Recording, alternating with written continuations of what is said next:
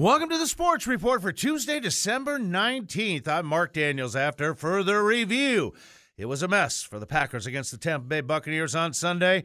Buccaneers shredded Green Bay's defense to the tune of 34 points, 425 yards. Baker Mayfield, 381 through the air, 4 touchdowns, perfect passer rating.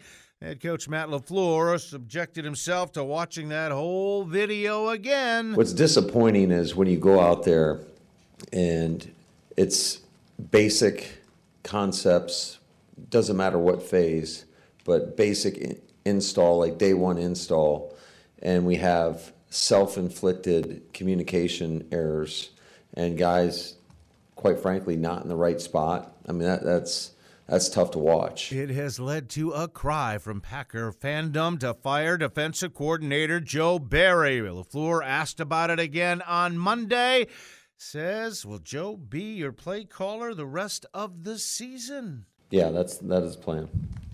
If I thought that was the best solution today, then we'd make that decision. Sounds like he's going to hold the door open to maybe have the door hit Barry on his way out after the regular season comes to a close. But LaFleur says, I still believe in the calls. Because I've seen us execute this stuff before. So, it's unfortunate that it happened at this time of the year in such an important game. But I've seen us execute it.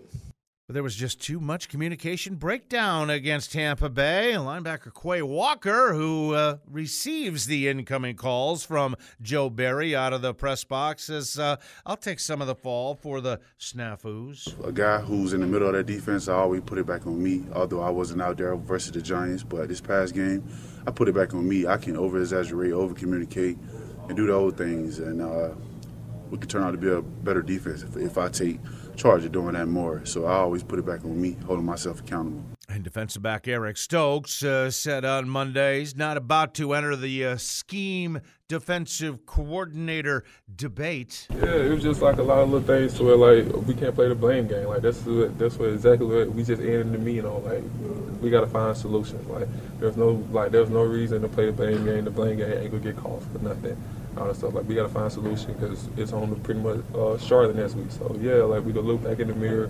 We can do everything, just line up and play ball. Packers got some good news on the offensive side of the ball as Aaron Jones returned after missing a couple of weeks with that MCL sprain. Says he got through it fine. He had 13 carries, 4 catches, 29 snaps. Was he okay with that? No, I think Coach protected me. My finger did get caught in a face mask late in the game. So I think it was just kind of Coach protecting me. But, I always want to be out there with my guys. But like I said, they're just protecting me. I'm just coming off of injury, so he didn't want to overdo it.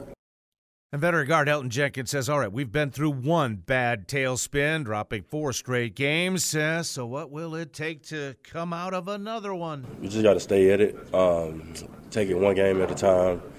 Just go 1-0 this week for sure. Just lock back into the details and the things they had us successful for 3-4 weeks straight. So that's basically what it's going to take. All right, Packers take on the 2-12 Carolina Panthers on Christmas Eve in Charlotte. NFL weekend wrapped up Monday night in Seattle, and the Seahawks rallied to beat the Philadelphia Eagles 20-17. Drew Lock playing for the injured Geno Smith, engineering a 92-yard drive late in the fourth quarter, capped by a 29-yard touchdown pass to Jackson Smith-Njigba for the go-ahead score. Lifts Seattle to 7-7. Pete Carroll's club very much back in the wild card conversation. And it really was the theme of the night that we just kept playing and knowing that if we just keep hanging in there, something good could happen, and we stuck with it. And sure enough, the plays just started happening. Some beautiful football by a bunch of guys.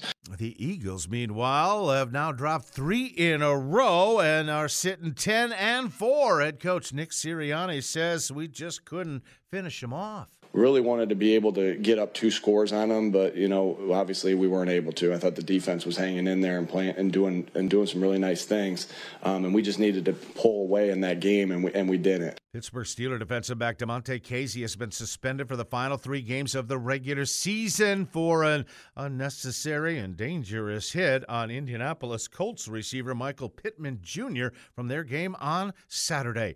In college football, Western Kentucky knocked off Old Dominion 38-35 in overtime in the famous Toastery Bowl in Charlotte, North Carolina.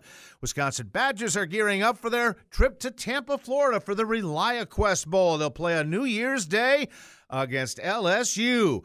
But the Tigers will not play with quarterback Jaden Daniels, the Heisman Trophy winner. Announcing on Monday he's going to be entering the NFL draft. He's going to be skipping the ball game, and Badger head coach Luke Fickell says that's a bit of a curveball.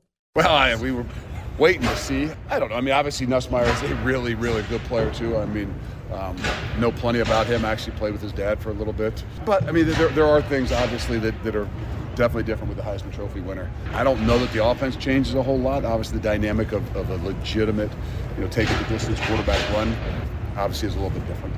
In college basketball, Purdue back atop the coaches poll for the second time this season. Marquette in at number 6. Golden Eagles are 9-2. They'll be at Providence in Big East play on Tuesday night. Badgers drop a couple of spots. They're in at number 23. To the NBA, where the Milwaukee Bucks welcome the San Antonio Spurs to Fiserv Forum. Spurs with the number 1 overall pick, Victor Wembanyama. The Bucks playing well. They've won 4 in a row. They stand 19-7.